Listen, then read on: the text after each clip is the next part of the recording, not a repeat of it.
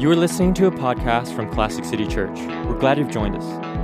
Our services are held at 10:30 a.m. on Sunday mornings at 595 Prince Avenue in the Piedmont Sanctuary. For more information, please visit www.classiccity.org. This is a sermon from Pastor Lee Mason. Good morning. How's it going? Great. It's good to hear. If you have a Bible, turn to Romans chapter 12. I want to take some time, and this is a good Sunday to do it because this particular message is very clear and it's very short and brief from this particular passage. So I want to, again, just review things, set the table, make sure we know why Paul's writing and what's going on in the lives of the audience that initially got this letter. One thing to always understand about the Bible, and I think we really err, and people can really get off if they don't understand this, but the Bible's not written directly to you. People will tell you it is, but it's not. The Bible is a conversation where somebody is writing directly to somebody else, and you and I are overhearing this conversation. So it really helps a lot to understand who's writing it, who they are writing to, why they wrote it, what their world was like. And then once we can kind of understand those dynamics, we can really understand, like, how would God, if Paul were writing this letter, if the Holy Spirit inspires this letter and has these concerns, how are these concerns reflected in my world today? It's always good to understand who wrote it, to whom, and why they wrote it, and then we sort of kind of apply it to our lives through that lens. So again, last week we found out the book of Romans, it's the first book in the New Testament. This is just some idle stuff here. Did you know why that is? It's the longest book of all the New Testament writings. It was very unusually long. And when the guys were putting the New Testament together, they just put it together by the longest book first in Paul's writing. So Romans is the longest of Paul's book. That's why it's there first. It wasn't the first one he wrote, but it's the longest. It was written in 56 or 57 A.D. We almost know that for certain. It was written from a time when he was in a city called Corinth, and he is writing to this church in Rome. What Paul's hoping to do is he's never been there, he's never visited Rome, or never been a part of the Roman church, didn't know anybody there personally, but he was hoping to come there to them a little bit later, and he was hoping to the Roman church would be sort of a base, and there would be a base of support for him financially, and there'd be a base for him to begin launching in further west. He wanted to go to Spain after he was in Rome, and he wanted to start taking the gospel westward in that direction. So it was very important he established a relationship with this church, get to know their people, they get to know him, and then he could start launching out. So it's an interesting letter, and we found out that last week Paul wrote it. There was a guy named Tertius, who was the scribe who wrote it. He's mentioned in verse 22 of chapter 16.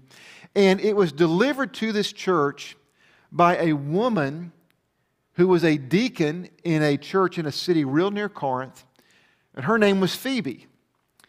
And we know some things about Phoebe. Phoebe, one, is a Gentile name. It's named after a Roman goddess, so we know that she wasn't Jewish.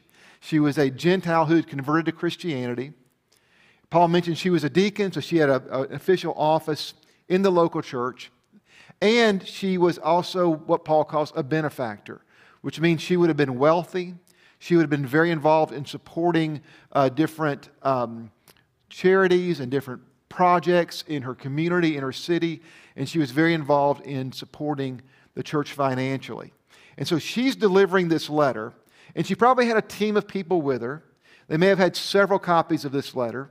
And this is the way the early church would work. I think it's really going to help us. We literally don't know for sure how even large the city of Rome was population-wise in the first century. Some people think it was 2 to 3 million at the most. Some think it was as few as 500,000. I think it was probably between 1 million to 500,000 people. There were probably Again, numbers will be disputed. Some people think there were as many as 50,000 Jews. Some think as few as 20,000. But there was a fairly significant Jewish population there. And there were probably several thousand Christians that were in the area. Some will say just a few hundred, but there was probably a few thousand Christians. And so Phoebe is getting this letter and she's taking it to them. And what she would have done to begin with, when she got there with her team, they would have gone and met with all the leaders of the different churches. And there are probably a couple dozen house churches that would have had anywhere from 20, 30 to up to maybe 100 or a few more than that people in their house church. And these leaders got together, and Phoebe had this letter, and she would have read it, and they would have asked questions. It would have been a lot more like a classroom than like a sermon we do on Sunday mornings. It would have been a lot more like a class. Where you read something, a lecturer talks for a little bit, and then you ask questions, and they answer the questions, and then someone over here may make a comment. And it would have been that sort of a learning environment initially for the leaders of the church. And they would have probably taken several days and gone through this letter over and over again, and they would have gotten it down. It would have taken them a long time to get through it because there's a lot of conversation, a lot of dialogue. But eventually they would have felt great about what they were learning. They would have understood what Paul's intent was. They would have understood the theology. They would have understood the doctrine of it. And they would have understood why he wrote it. And they would have a time where they got it. And that would have been going on initially. And then those leaders would have probably have written down, these letters would have been written down by them, or they would have brought scribes that would have been involved in writing them down. And then they would take it to their individual congregations, and they would have done the same thing. They would have read this letter over time.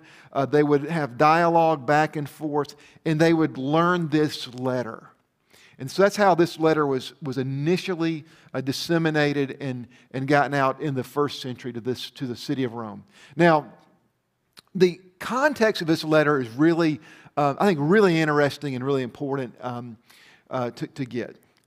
It was written again in 56, 57, and something had happened a few years earlier that was very impactful on the church in Rome. The Roman historian Suetonius tells us that there was a dispute amongst the Jews in Rome, and it was over Christus. They were arguing about Christ, whether he was the Messiah or whether he wasn't, and it became a thing that was going on and affecting the broader culture. So the Emperor Claudius heard about this, heard about the uprisings over it, and said, okay, I'm just going to expel all the Jewish people. So literally every Jewish person in Rome, or predominantly most of them, were expelled from the city. They left their city.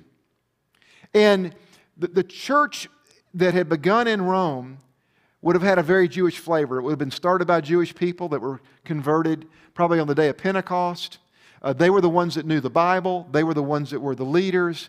And those churches in Rome, those multiple house churches, would have had a very Jewish flavor to them. We know that early Christians that were Jewish maintained a lot of Torah observance. They maintained doing festivals and the feast. They maintained kosher requirements. They maintained other sort of Jewish isms that were part of their faith before they became Christians. They just maintained those things over and over. And when they left for 5 years, the church was run and had to be overseen by Gentile converts. These are people that didn't have as strong a background in Judaism. They had learned the Old Testament from these people, and so they were learning. But as that church emerged, that Gentile-dominated church emerged in Rome, it was less Jewish, less Torah, less of a Jewish flavor to it. And so the Jews came in and realized, wow, this church, one thing that was impressive is that it had grown. Those Gentile converts took the gospel, and they really in 5 years expanded, and it grew. And they were now the majority in the church, which hadn't been the case before. So it's kind of a situation where the student becomes the teacher. And there was a lot more of them. And they were not doing the Jewish flavor that had been involved in their initial Christian experience wasn't there anymore. They weren't observing kosher laws. They weren't observing the feast and festivals. They probably weren't doing a Jewish laid out ceremony. And so it was very different for them. And they were just, it was awkward for a Jewish person. And they were almost kind of like, gosh, these guys are compromising. They're compromising. They're supposed to be doing this. And they would kind of get this sort of slippery slope thing. Hey, they start eating shrimp. They start eating pork. Next thing you know, they're going to be throwing wild parties around here. You kind of have the slippery slope thing going on there. And so the Jewish people that were Christians were sort of tempted to use their expertise, their superior knowledge of Scripture, some of their extra moral beliefs and practices to assert themselves over the Gentile converts. The Gentiles were going, we got this thing rocking. We're not dependent on, you're going to tell us how to do it? We didn't have 1,000 people in this building when you were here. Now we have really got it rolling. And so they had their side too. So you can see the conflict here. Jews were the minority. Jews were less powerful. They felt ostracized by this edict that had just come out from Claudius. And so there's a lot of issues going on in the culture that are really intensified in the church, in that particular church in Rome. So Paul is, and this is the most important city in the world, so this church has got to get its stuff together. So Paul's writing to them. This is one reason he writes such a long letter, relatively speaking. And what he does in this really, really long letter, the first 4 chapters, he details what it means. Extremely detailed. What it means that you and I are justified by faith. What does it mean that our sins are forgiven? He describes the whole detail of it. He describes how forgiven they are. He describes the importance of grace. And he goes through that very thoroughly. Then in chapter 5 through chapter 8, he introduces a theological concept that's in all his letters, but he details it and elucidates it in a way he doesn't in any other letter. And he talks about this idea of being in Christ. In Christ. And what he basically teaches there is the human family all were in Adam. To be human is to be in Adam. If you're part of the human race, you're a descendant of Adam, you were in Adam in that sense. And so he establishes that, and he says, because we're in Adam, we're sinners, we inherited sinful nature, we have all these issues. But then he says that there is a race of humanity that is a new race. It is a different race. It is a distinct race. And this race is not characterized by ethnicity or skin color. This race is characterized by a miracle that has happened within them. They are now in Christ. And the nature of Adam, that is sin-loving and defeated and dark, has been transformed by the presence of Christ. And this new race, the in Christ race, is what we're a part of. So he talks about being forgiven. He talks about being in Christ. Then in chapters 9 through 11, he talks about the purposes of God that began with the Jewish people and have now extended to the Gentiles. And he talks about that dynamic. So he talks about 3 powerful things: being forgiven, being recreated, being in Christ, and then he talks about God's purposes and plans in a macro sense for history. And then he comes into chapter 12 through 16, and he really gets down into the nuts and bolts of walking out Christianity for these guys. And the first thing he said last week, he talked about, in 2 verses, he said a lot, but he talked about, ultimately what he ended with is, this is how you fulfill God's will. He said, if you do these things, you will approve the will of God, and you'll find out it is good, acceptable, and perfect. How many of you want to do the will of God? Wonder what God's will is. And a lot of times when we think about that, I know we work with a lot of college students. A lot of you, wonderful college students, you think of the will of God. You think of what I should major in, where I should work, what city should I live in, whom my roommate. You think of these will of God things. For families, we think about, is it time to have kids? Is it time to build a family? Should I buy a house or not? You have all these things, and we always are seeking what is God's will. And we understand God's will as a destination.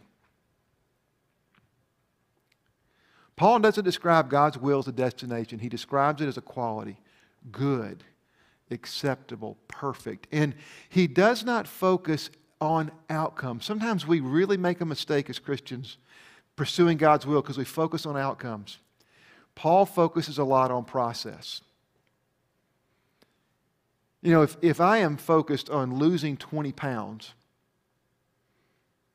and I imagine what it would be like to be 20 pounds lighter, I look at pictures of people that are my age that are 20 pounds lighter and look good and look healthy and how fabulous that might seem to be. I can think of how nice it'd be to be lighter. I can think about all I want about the outcome. I want to buy a house, and I think, I just want this house, and I want it to have this in it, and that in it, that in it. But if you don't commit to the process of getting there, if you don't commit to the process of being healthy, if you don't commit to the process of buying a house, it's sort of a vain thing. And Paul's saying, listen, don't be obsessed about the specifics of God's will. Be obsessed about the process. And here's what he describes as the process. In verse 1 of chapter 12. This is how he gets into the nuts and bolts of Christianity. Number one, he said, make your life worship. Make the entirety of your life worship. Make your body a living sacrifice. Make everything about you about Christ. Everything about you about Christ. You want to fulfill God's will? Make everything about you about Christ. Make your relationships, your boyfriend, your girlfriend, your marriage, your parenting, your work, the way you do your job, the way you pursue your education, the way you coach your kids' teams. Make everything you do about Christ. Number one. And the number two thing he says is don't be conformed to this world. Be transformed by a renewed mind.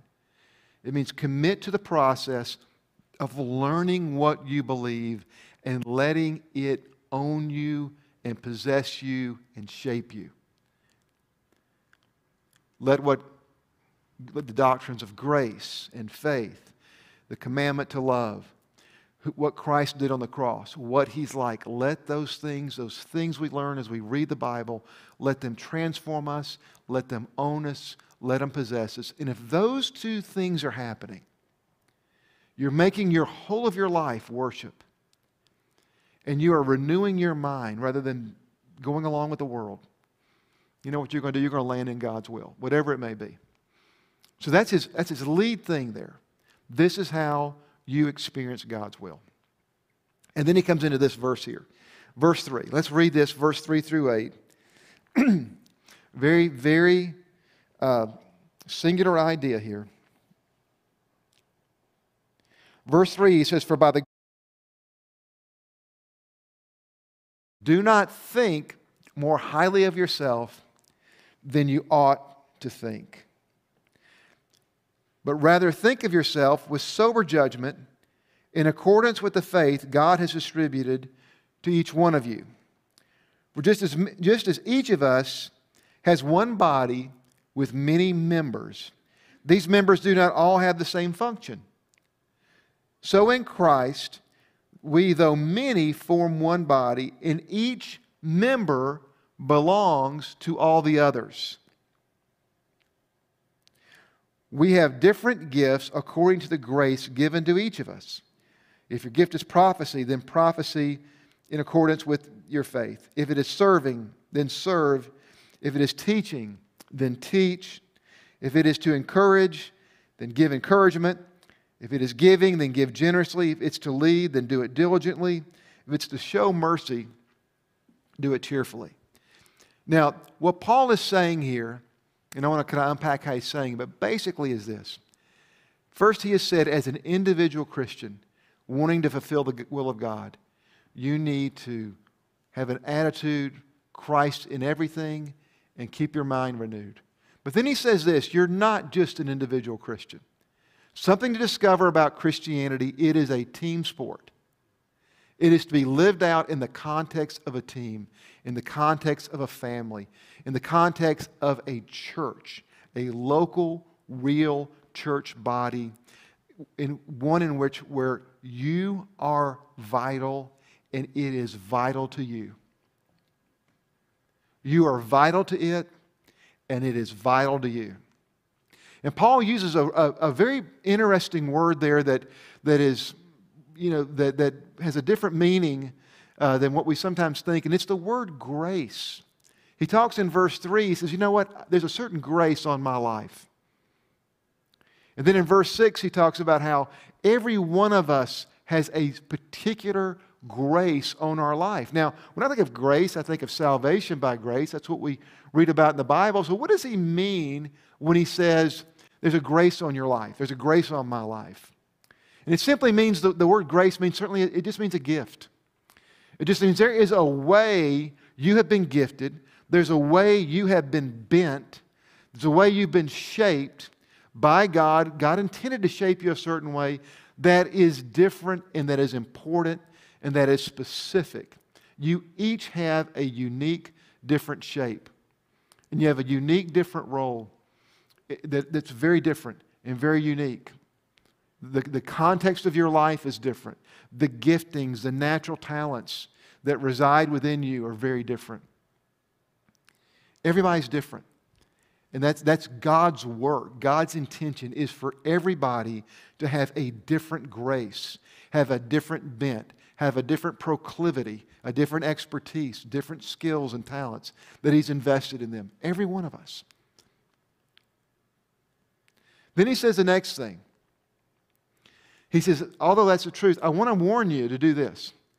Don't think of yourself more highly than you ought. And what he literally says there is, don't be high-minded. Don't be high-minded. Don't think more highly than you ought, but have sober judgment. Be sober, be realistic. Now, what does he mean there, and why is he saying that? Well, here's something that can happen in every one of our lives. It happens in my life. It happens probably in your life.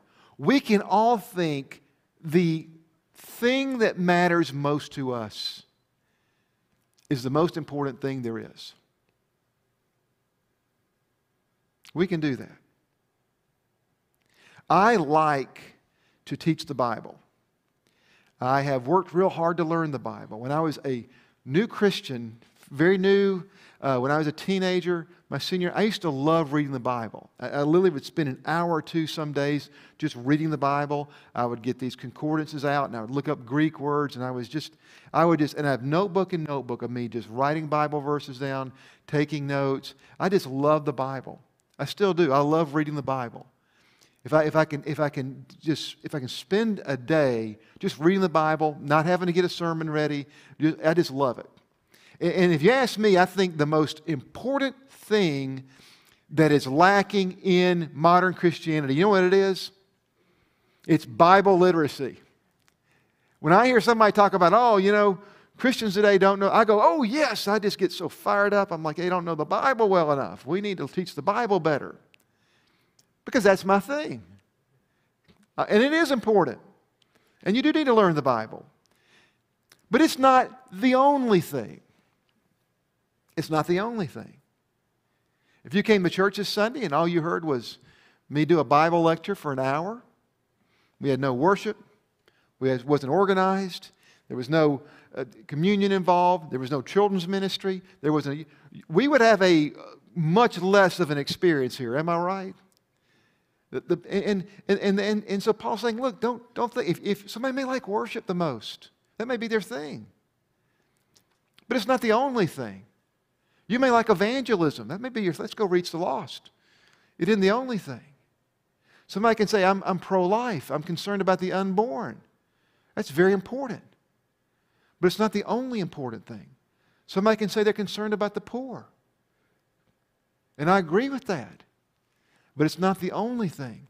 And what Paul is saying here to these guys is, hey, you've got a certain bend about you. You have a certain expertise even about you that goes together. You're gonna like doing things you're gifted to do. You're gonna believe in things you're gifted to do. But don't get so high-minded that you really think you're more important than everything else, or what you're into, or what matters to you is more important than everything else. He says, have sound judgment. And he uses this word. He says, because God has distributed, He's apportioned, pieces among everybody. It's like a jigsaw puzzle. Anybody ever put together a jigsaw puzzle? You know what would be an awful thing? I'm not a jigsaw puzzle guy, but you put together a jigsaw puzzle and you have about pieces just missing. What if you just didn't have all the pieces there? I mean, you kind of get it'd be fine, but every piece is important. What if every piece of the jigsaw puzzle was exactly the same? You know what you don't have? You don't have a big picture. You don't have a completed product. And here's what Paul's saying here to these guys. Hey, don't think more highly of yourself than you are. Don't cluster. One of the most awful things churches do before they die is cluster. In cluster and sameness. As a church grows, it gets more and more diverse. It gets generationally, it gets racially, it gets economically and socioeconomically. It gets more diverse. More diverse. And churches are not alive despite their diversity. Like a body, it is alive because of its diversity. It's what makes it alive. It's what makes it thrive. It makes it thrive that you have some guys who can preach sermons. It makes it thrive also that you have people who can sing and who can complement that with worship and singing. It makes it thrive that you have people who are building and discipling and raising up kids while the church service is going on. It makes it thriving that there are people that are taking the youth and are able to help them grow to make our individual families stronger and more Christ-centered. It thrives that people lead small group Bible studies. It thrives when older Christians take an interest in discipling younger Christians and making sure they're going to make it down the path as they walk with the Lord. It makes it thrive when young people in our church and they bring energy and life and enthusiasm. It is everything together that makes a church alive and thrive, just like in our bodies. You take one part out, it's less of a body. You can take some parts out, and it won't work. It's everything together. It's everything together. And this is what Paul is teaching these guys that are again, they're learning how to live with each other, and they're from different backgrounds. He's saying, listen, it is everything together. There is incredible value in what is different about that person and than from you. Learn to live together. Learn to value difference. Learn, the engine of a car loves the wheels. Could you imagine a car that has an engine? If somebody came up to you and said, what would you rather have in your car? A car with no engine or a car with no wheels? What would you choose? Car with no tires or no engine? Which, don't think about that one too long, because it doesn't matter. Neither is good. But you can't. It's not a car without them. In a church, as God wants it, is not a church if there's not each different part available, present, functioning, if different proclivities and different interests and different ministry passions and different giftings aren't united throughout the whole church body, it's lacking something. And this is what Paul's telling them, man. There's a grace given. And then he goes up and he closes with this one little thing here. He talks about simply this. Whatever your gifting is, man, do it with all you got. He talks about if your gift's prophecy, prophesy with faith, man. Just go for it. If your gift is teaching, then teach. Man, be good at it. If you're there to encourage people, encourage. If you're there to show mercy to people, Be happy and joyful and do it. If your giving is your thing, give a lot of money away. Be a great giver. If it's leadership, lead well. Whatever your gifting is, do it real good. Whatever is your proclivity, whatever your talent is, whatever your gifting is, as it relates to serving in the church, he says, man, do it really well. And I would say this, here as a church, if you're a part of the worship team, do it great. If you're part of the children's ministry, do it extraordinarily well. If you're greeting, be the happiest greeter, friendliest greeter, the greetingest greeter ever seen. Whatever you're doing in the church, if you're leading a Bible study, do it great every week. If you're involved in a prayer meeting, bring it when you come to the prayer meeting. Whatever you're doing, Paul says, do it with all you have. Because see, here's what you do individually, he says. Make your life worship. Renew your mind. But he says something else that's really important. It's not just an individual sport. It's a team sport. So get connected. Get connected. Get in real relationships. Don't be separate. You're a priceless piece of the puzzle. Find your place, lock in, and make the picture, the bigger picture, all that more beautiful. That's what God's calling us to do. Real simple. Real simple. Let's pray together. Heavenly Father, we thank you for this powerful book and this time that we're in. We pray that you would make its words alive to us.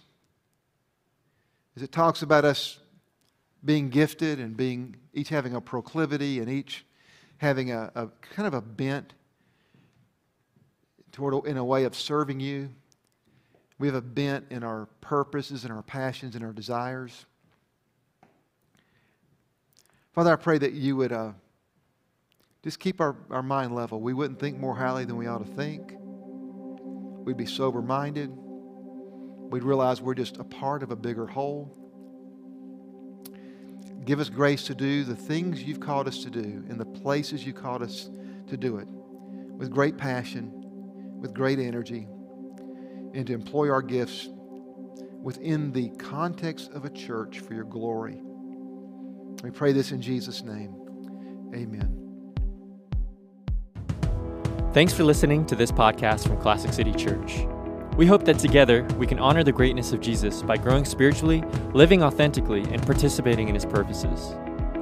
For more information or more sermons from Classic City Church, please visit www.classiccity.org.